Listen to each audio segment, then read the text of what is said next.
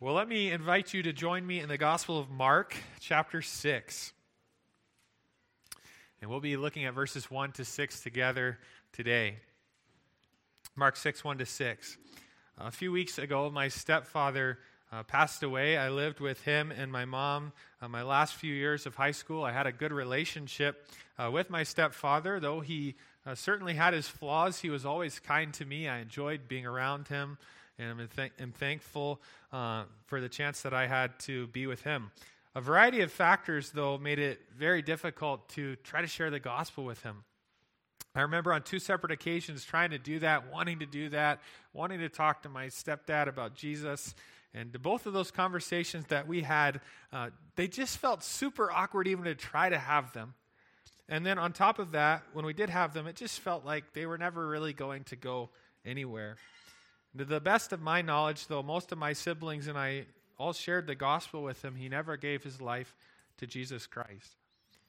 I'm guessing that you have some relationships and people and settings in your own life where you feel a bit like that. People that you just desperately love and care about, and yet trying to share the gospel with them seems so hard and challenging. Maybe they are particularly antagonistic to even having a conversation like that, or those conversations have been had in the past and didn't seem to go well, or maybe somebody got upset. Settings like that are awkward, and there can be those where people are just particularly calloused, tough, or evasive. And maybe you've got some situations like that in your life. Jesus certainly did. Presenting the gospel is unusually hard at times, and yet God has called all of us to do that. To be those who testify of Jesus Christ and his saving power and work. Jesus based his ministry out of Capernaum in Mark chapters 1 to 5. And maybe you've noticed that in the first 5 chapters of this book, everything's happening kind of in Capernaum, in and around the Sea of Galilee and that region.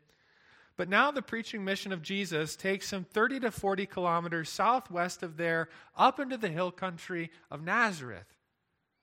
In Mark 6, 1 to 6, Jesus tries to preach the gospel and share the good news with people in a place that is just unusually hard. And these people are unusually hardened.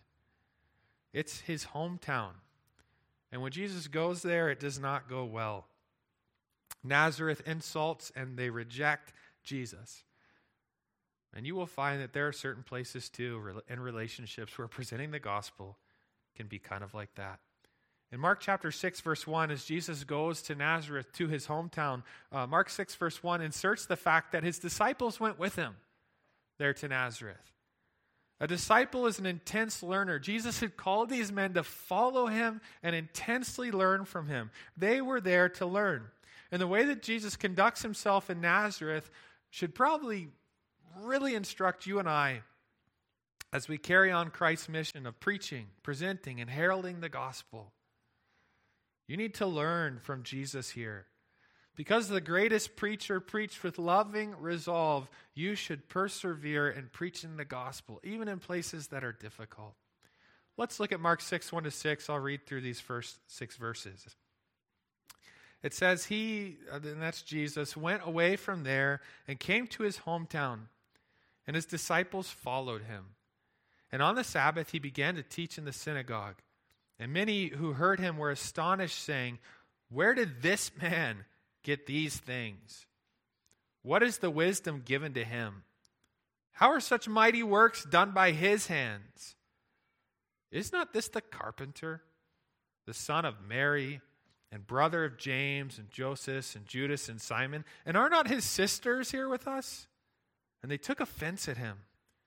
And Jesus said to them, "A prophet is not without honor, except in his hometown and among his relatives and in his own household. And he could do no mighty work there, except that he laid his hands on a few sick people and healed them. And he marveled because of their unbelief, and he went about among the villages teaching." We'd like to just make 4 observations this morning about the greatest preacher, about Jesus. What do we note about him in this text and what he did in Nazareth in this very tough ministry context?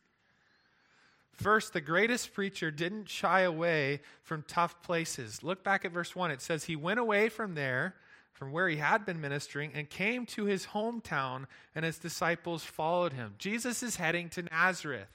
Nazareth was a tough place. Let me tell you a few things about it, and I think you'll start to understand. For starters, Nazareth was a small hamlet. It was quite small. One person described it this way, as an obscure hamlet of earthen dwellings chopped into 60 acres of rocky hillside with a total population of 500 at the most. Okay, so this is a small place, few hundred people, built on the rocks on the hillside. Some think as few as 150 to 200 people lived there. The entire community of Nazareth may have not been much bigger than the crowd gathered in this room this morning. It was basically a nowhere town made up of nobodies where everyone knew everybody, which can be really awesome at times and terrible at other times. That's Nazareth. Nazareth was the hometown of Jesus. He had grown up there. He had played there. He had learned carpentry there. He had worked with people there and for people there. He had socialized there. All the above. Some of these ladies had probably even changed his diapers. And many of these people knew him well. His family was still there. They had been there forever. And we know as well that Nazareth had actually already rejected Jesus. Why don't you turn with me to Luke chapter 4, verses 28 to 31. Luke's gospel indicates that Jesus had made a previous trip to Nazareth sometime prior to his Galilean ministry. Most of the chapters that we've already looked at in the book of Mark, they're happening there in Galilee. And Jesus, sometime prior or in and around there, had made a different trip to Nazareth. And on that occasion, he taught in the synagogue, and all was going well and great, until he said something that enraged absolutely everyone. If you're there in Luke chapter 4, look at verses 28 and the few verses after it. Luke 4:28 says this. It says that when they heard these things, when the people heard what Jesus was teaching in the synagogue, all in the synagogue were filled with wrath. They were enraged at what Jesus was saying. And verse 29 says, and they rose up and they drove him out of the town and brought him to the brow of the hill on which their town was built, so that they could throw him down the cliff. But passing through their midst, he went away. Not sure exactly how it was that he managed to escape, but they tried to kill Jesus in Nazareth. So why is Jesus going back to Nazareth? Why on earth would you go to the place that, if somebody tried to kill you somewhere, would you be going back? Why is he going back to Nazareth? Because these people need the gospel, and Jesus loves them. Some of you have big, thick calluses perhaps on your hands, especially I think once it gets nice, if you're doing any type of manual labor, or once it gets nice out and you start doing things outside, whether that be raking or something else, you just get these big, thick calluses of skin layer after skin layer after skin layer on your hands. Calluses can be really tough. And some people can be kind of like that toward Jesus and the gospel. They're just hard. And there's layer after layer after layer of hardness, perhaps that's been built up over years and years and years, and they just don't want to listen. They're just hard. They don't even want to let the conversation happen. And maybe having that conversation feels a bit like trying to plant seeds on a concrete driveway. You just throwing seeds on concrete. Nothing's going to happen. It just doesn't work. And some people can be so hard to Jesus for whatever reason, and often we don't know. Maybe it's something that happened in their past, but it's just tough. And maybe even actually aggressively coming and attacking in some ways. The greatest preacher didn't shy away from tough places and tough people. You and I should persevere in preaching the gospel. Jesus cares very much about that very, very hard person in your life. And we know that. Just look at the fact that he went to Nazareth. Jesus cares about these people. And Jesus cares about the person in your life. And there's a good chance he wants you to be the one that brings his loving care and the gospel into that person's life. And sometimes at some point you're just like, I don't know. It's not worth it. Jesus could have said that. But instead, he's walking right to where these people live, and he's loving them, and he's caring about them, even though they're hard. And maybe you sit here and you are a tough person like that. You are hardened to Jesus and his message and Christianity and the church. Maybe you've actually legitimately been hurt and wrongs have been done, but at the end of the day, you're hardened towards Jesus himself. Maybe you are that tough person, hardened to Jesus and his message. Jesus loves you so much, and he still wants what he has to say to come to your ears because it's good news. And he loves you, and he cares. A second observation about the greatest preacher. The greatest preacher didn't always see the desired effect. Approximately 1 year has transpired since the citizens of Nazareth had attempted to murder Jesus, what we saw there in Luke. And in the meantime, Jesus has just exploded in popularity in the region of Galilee and the Capernaum area. And word just spread because he's been healing people. He's been performing miracles. He's been making massive statements. And he's become so popular with so many people in that region, in the surrounding area. And so one might expect that, okay, well, Nazareth tried to kill Jesus, but maybe they're starting to come to their senses and realizing that, well, lots of other people think that he's pretty awesome and amazing. Maybe we should reconsider. Maybe Jesus will come home a hero this time, but he doesn't. They do, however, give him another chance to teach in the synagogue. And what happens next is an instructive lesson. Some people are astonished by the gospel. They're enthralled by it. They're captivated by it. And they reject it. Look at verses 2-3. It says, on the Sabbath there in Nazareth, he began to teach in the synagogue. And many who heard him were astonished, saying, where did this man get these things? What is the wisdom given to him? How are such mighty or miraculous works done by his hands? Is not this the carpenter, the son of Mary and brother of James and Joseph and Judas and Simon? And are not his sisters here with us? And they took offense at him. Jesus is no doubt, as he stands in the synagogue preaching the same gospel message that he preached in Mark 1:14 and 15 and everywhere he went. Look back at chapter 1, verses 14 and 15, and let's just remind ourselves what Jesus was preaching and saying to people. Mark 1:14-15 says, now after John was arrested, Jesus came into Galilee proclaiming the gospel or good news of God and saying, the time is fulfilled and the kingdom of God is at hand. Repent and believe in the gospel. Repent and believe in the good news. Jesus is no doubt preaching that same message, maybe expanding on it, maybe teaching that message from the Old Testament. And the people listening ask 5 questions among themselves, and each one of those questions is essentially a question about origin. And the questions start, and they're related to his divine origin. The first 3 essentially hone down on that. His teaching, his wisdom, his miraculous power. Nobody could argue with it. People had seen it. People were talking about it everywhere. Where did he get that? And it's like they're recognizing, in a sense, at least intellectually, that, well, it's almost like his origin is divine, that he's God. And that he comes from God. But then there comes this massive hang-up for the people in Nazareth, and that has to do with his human origin. Look at verse 3 again. Is not this the carpenter, the son of Mary and brother of James and Joseph and Judas and Simon, and are not his sisters here with us? And they took offense at him. What words do these people use to describe Jesus? He's a carpenter.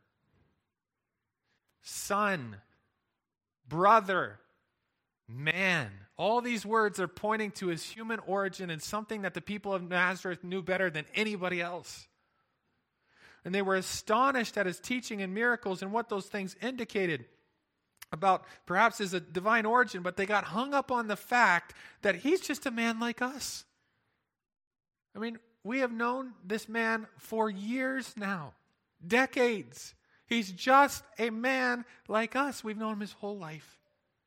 And they cannot fathom the human origins of Jesus that were so familiar to them with the possibility of him also being divine. No, this doesn't work. He can't, no. And they tripped and they fell hard on their faces over that. Some people take offense at the gospel and flat out reject it. The end of verse 3 says, and they took offense at him. The original word means to cause to be caught, or to cause to trip or to fall. We get our English word scandalized from it. The noun form of the word is often used of traps or snares, and that's a bit of the idea going on here. Sometimes people trap animals or snare animals. And some traps are the type which maybe have a stick, and when that stick is touched or tripped by the animal, it causes the trap to shut. When I was a boy, we had a massive chipmunk problem around our house, and they seemed to burrow, and then the ground would cave in, and you'd have all these ruts in your lawn, and we had them all over the place. And we finally decided, okay, these tiny little chipmunks, like, they need to be dealt with. So we got a little metal cage trap and baited it and set it along the edge of the house. And the chipmunks would run along the edge of the house, and they would run through that little metal cage trap. And as they got halfway into the trap, they would trip a mechanism, and the doors on either side of the cage would just collapse and fall in and trap the chipmunk in the cage. And that's essentially what's just happened to these people. These people have taken offense. They've been caught. They've stumbled. They've tripped and fallen. They've been snared. His teaching, his miracles, everything about these people, or about Jesus, caused these people to get hung up in a snare. And they've tripped and they've fallen hard over Jesus and his teaching, and now they're offended, and it's just no. The greatest preacher didn't always see the desired effect. We've looked at 5 chapters in Mark, and people are thronging around him. He's popular. It's crazy. And I think sometimes we forget that there are a ton of passages in the gospel where that's not what's going on. The greatest preacher did not always see the desired effect. And I think it's a reminder to you and I that we should persevere in preaching the gospel. There will be people that you share the gospel with who they are astonished, maybe they're intrigued, perhaps even bewildered and dumbfounded by Jesus, and yet somehow they just end up rejecting him. And other people will even take great offense when the gospel is presented. And you may wonder, why does this upset you so much? I think it's important that you and I understand that some people will respond like that. However, if offense is to be taken, it should really be with the gospel itself as opposed to the messenger who's just like abrasive. In Jesus' case, he was both the messenger and the message, which is not quite the case with us, obviously. But some Christians, as they share the gospel, the way that they do it is actually offensive and tactless. And some even where the gospel's presented in this really offensive, tactless way, and people get angry with them, and then, all these people, they got so upset with me, and all of a sudden that becomes like a badge of honor that I've stood with Jesus, and that's not good. That's not something to be proud of. The cross will offend people at times. Galatians talks about something called the offense of the cross. The cross will certainly offend people at times, but we should try to avoid personally being the offense. Maybe you sit here and you haven't personally trusted in Jesus and he's not your Savior. What is it that you're hung up on? Have you tripped and fallen over something about Jesus? The fact that he is God. Or perhaps it's the fact that he is man. No, you may be saying, no, he can't be God. Or you might be saying, well, he can't, if he's God, he can't also be a man. You may be hanging up on the fact that how could he be both simultaneously? He must be both. Do you realize that if he is not both, he could never save and cleanse you from your sin? He must be both. And the Bible is so clear that Jesus has always been, that he has always been God. There has never been a moment where Jesus ceased to be God. He has always been, and he has always been God. But at a point of time, he added to his deity humanity. He left heaven and came here and took on flesh, a human body like you and me, and blood. And he lived here perfectly and died here on earth, on the cross, to cleanse us and pay the price for our sins. The Bible teaches he is God and he is man.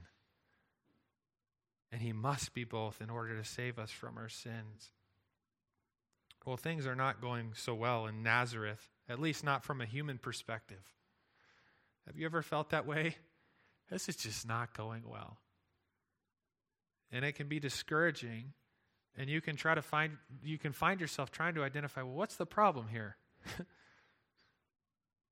Why am I not getting the results that I want to see or that I see others getting? You know, it's like Joe over here, every time he shares the gospel with people, it's like everybody gets saved. And it doesn't seem to work that way for me. Or, man, it's just so hard in this relationship. And maybe you ask yourself, well, maybe it's me, you know? Maybe I'm the problem. Maybe I'm not good enough at this, or I'm not very good at it. And we can probably all learn and grow in sharing the gospel of Jesus with people.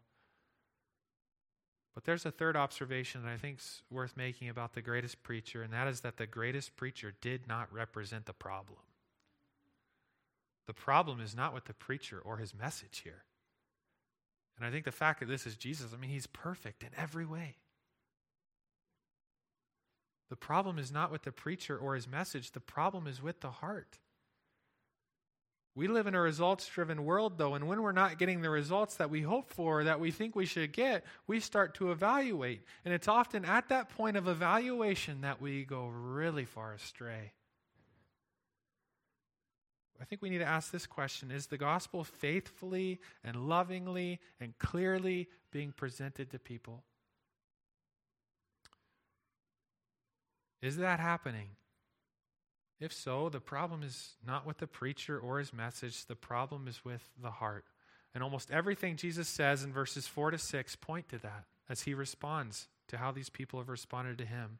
Nazareth is a lesson for all of us that in some places and in some hearts, Christ receives no honor.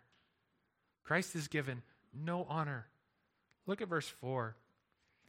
And Jesus said to them, he's responding now, a prophet is not without honor except in his hometown and among his relatives and in his own household. In other places, people honored and they elevated Jesus. In other places, people responded to Jesus and they fell on their faces and they worshiped him. And they took the words that Jesus declared to them in prophetic form and they said, yes, this is right and this is true and we believe. Not Nazareth. Perhaps there's another lesson here for us as well. Sometimes the hardest people to reach with the gospel are the people that we know best. That was the case with Jesus here. He's in his hometown. These are all the people that know him better than anybody else. This is his own family, his brothers, his sisters, his relatives. And often for us, we can feel that too, that some of the hardest people to share the gospel with are the people that we love the most. Our closest friends, our family members, the people that you spend 40 to 60 hours next to every single week working alongside of. That's not always the case, but often it is. But there's something bigger going on here, and that's just the idea that in some places and hearts, Christ receives no honor. That's what happened in Nazareth. And along with that, in some places and hearts, Christ does almost no supernatural work. Look at verse 5. It says, and he could do no mighty work there, except that he laid his hands on a few sick people and healed them. Just think about what's happened in previous chapters. Prior to this account, Jesus had literally just raised Jairus' daughter from the grave, from the dead. He had just healed a woman with an issue of blood that she had been plagued by that for 12 years. Nobody could help her, and Jesus healed her. He had just delivered a man from thousands of demons on the other side of the Sea of Galilee, and he's a totally changed man. Around the Sea of Galilee, Jesus had done all kinds of miraculous things. And verse 5 says of Nazareth that he could do no mighty work there. He couldn't. He did a few things, yeah, but not very much. And verse 6 attributes that to the unbelief of the people. There's no belief there. Christ's saving of people from their sins always happens in conjunction with belief. There cannot be salvation where there's defiant unbelief. In some places and some hearts, Christ receives no belief. Look at verse 6. It says, and he marveled because of their unbelief. The people were astonished and they marveled at Jesus in verse 2. And now things have swapped. Now he's the one astonished. Now he's the one marveling at them. And I think what verse 6 does, it goes to show just how illogical unbelief is. Jesus is marveling. Unbelief doesn't make sense. All the logic can be right in front of someone, and they may even in their heads go, yes, I know. I'm a sinner, and Jesus is God, and he died for me. Yes, yes, yes. No. I don't want that. I refuse to believe that. All the logic can be right in front of someone. You can even present the greatest argument, and a person still not believe. I'm sure that Jesus presented the gospel perfectly, an airtight case, but they flat out rejected it. The problem is not with the preacher or his message. The problem is with the heart. I think looking through verses 3 to 6, this has kind of been specifically focused on a person believing the gospel. But I think there's also a broad general principle in verses 4 to 6 worth noting. In verse 4, we see that there is no honor.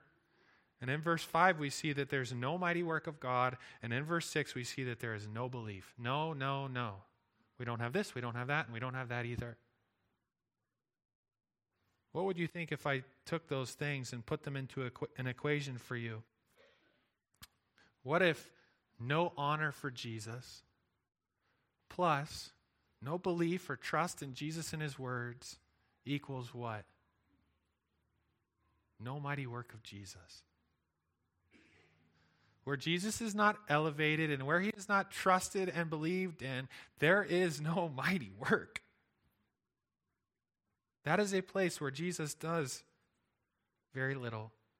That's the equation that Jesus gives to us. But I want to ask you this question. If that's the equation, kind of all stated it there in the negative, no this, no that equals none of this. Do you think it's possible that if that statement was put in the positive, that it might generally be true? What if we said it this way? What if we said honor for Jesus plus belief and trust in Jesus and his words? Could it be possible that that equals something or potentially equals something? The mighty work of Jesus? The place, whether it be the heart of a person or whether it be a church like ours or some other place, but the place where Jesus is honored and elevated and his words are honored and elevated. In the place where Jesus is trusted and believed in. Whatever he says, that is true. And we choose to believe in it and trust in it and rest our lives and build our lives upon it. The place where Jesus is honored and he is believed and trusted. Could that just happen to be a place where Jesus does mighty, mighty supernatural works? You want to see God do great things in your life. You want to see God change and transform you to make you look more like Jesus Christ. You want to see God do great things in your little church right here in Beaumont. And you want to see God do great things in your own personal ministry endeavors as you seek to serve the Lord. Well, let me encourage you to take those two things that we have seen and put them together and leave the results up to God. You elevate Jesus Christ, and you trust in Him and His words and what He says. And if you do that, and if I do that, I think what we will see is His power again and again and again and again and again. And it may be seen over periods of years and decades, maybe not right there when we want to see it. But I think where Jesus Christ is elevated and trusted in and believed in, that is a place where He works. The Lord said this in Isaiah 66, verse 2. He said, "But this is the one to whom I will look, he who is humble and contrite in spirit and trembles at my word." No honor, no belief, no mighty works. What if we have this honor, belief, and the mighty work of God? The greatest preacher did not represent the problem here in Nazareth. And there's a good chance that in your own situation that you're thinking about, the problem, it's not with the messenger, it's not with the message. It's with the heart of the person. And God wants you to persevere in preaching the gospel. If you are faithfully and lovingly preaching the gospel, the results and the metrics are really not your problem. And in fact, I think we do a lot of stupid things when we start to think that way, and we start to think that this comes down to human achievement and what we can perform and what we can accomplish. We just get stupid and dumb. If you are faithfully and lovingly preaching the gospel, the results and the metrics, that is not your space. That is God's space. And nor are those things, the metrics and the results, they are not the gauge of success, nor are they the gauge of failure. And by way of encouragement, we know that two of Jesus' brothers, James and Jude, eventually believed. We have books in our Bible written by two of the brothers of Jesus, James and Jude. God saves hard people. And God could be doing something right now that you don't see. And you're just trying to be you may be just trying to faithfully share the gospel and love people, and you're like, man, this person is hard. I don't know if they'll ever get saved. Well, be encouraged by James and Jude because they did. And again, if you're sitting here and you are that hard person and you're like, I don't know about this Jesus guy. I don't know if I'm going to. No. Here's a simple fact. You must trust in Jesus to experience His saving work. Christ cannot save anyone who will not believe in Him or who will not essentially come to Him and say, I need you to save me. And now is the time to do that. I think there's something sobering in this passage. Regarding Nazareth, verse 1 tells us that Jesus came. And verse 6 conveys that He went. And the rest of the story gives the impression that Jesus never returned to Nazareth again. He came, He went, and He never came back. He never returned. It really didn't end well for Nazareth. Jesus calls for faith today. Jesus did something so great for you when He came here to earth and took on flesh and blood and ultimately went to the cross and died to pay for your sins. He's holding out to you the greatest gift of cleansing and forgiveness. But you have to say, yes, Lord, I believe, not just with my brain. It's not just that I can logically piece these things together, that Jesus is God and He died on the cross for my sins and I can be cleansed and forgiven as a free gift from Him and not my own works. Oh, it's more than just your intellect. It's your trust. It's, yes, Lord, that is me. Save me. I do believe. Will you do that for me? Would you do that today? All that we've seen so far specifically applies to maybe how we present the gospel, but it's also more or less all true as we continue to share and minister that same gospel to our fellow brothers and sisters in Christ. As we try to help others grow, as we try to be involved in other people's lives and come alongside of them and help them take next steps in their walk with God as we try to continue and do that same thing. some Christians can actually represent tough gospel ministry. Surprise! It's like, well, I thought we all loved Jesus here and wanted to grow, and you just, what's going on? And again, just like is the case here in Nazareth, the problem, it's within. And so how do we respond to all that? Whether we're sharing the gospel with a hardened unbeliever or it's actually a Christian that just seems like they are tough. How do we respond? Well, Jesus is rejected in Nazareth. The gospel is rejected in Nazareth. Their response would cause any person to be hurt and discouraged. I mean, put yourself in Jesus' shoes here. I know you people. I love you people. Didn't we? We grew up together. We shared so many happy memories and experiences together and attending like this. And maybe you would think, why bother?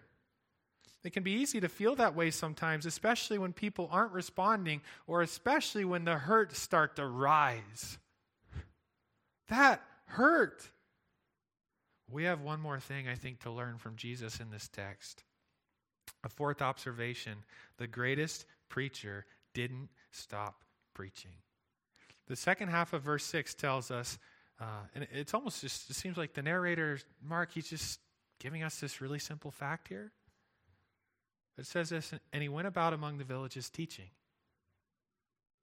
The preaching mission continued elsewhere. Jesus didn't stop. Nazareth isn't listening. But there is an entire world that still needs the good news. There are tons of people that still need this message. And some of those ears are going to have ears to hear it. And so Jesus, he just keeps preaching, and he wants you to do the same. No. Like, okay, things get tough, and things don't always go as I had hoped or thought they might, but we keep going. We keep preaching. We keep sharing. We keep ministering the gospel.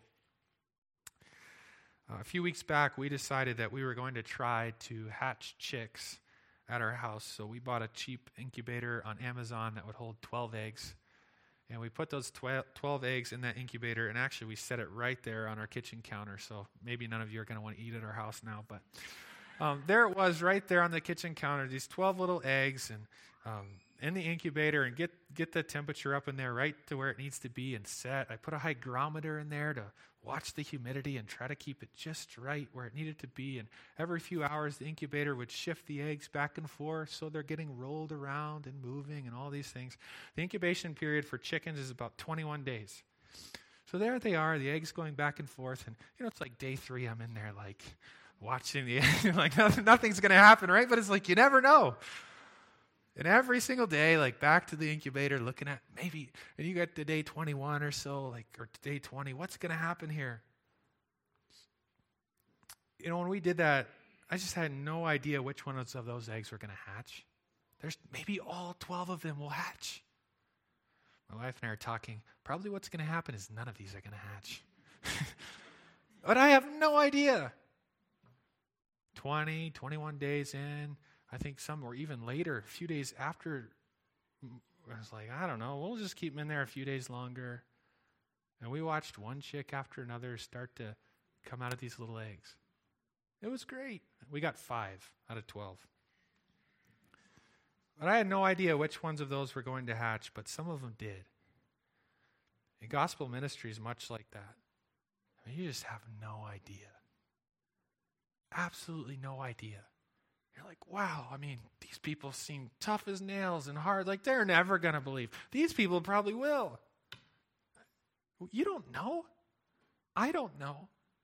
And I think how surprised we often are when we're just faithfully sharing the gospel and ministering it. The person that comes to Christ or the person that over the course of the years in church life just grows like a weed. And you just marvel.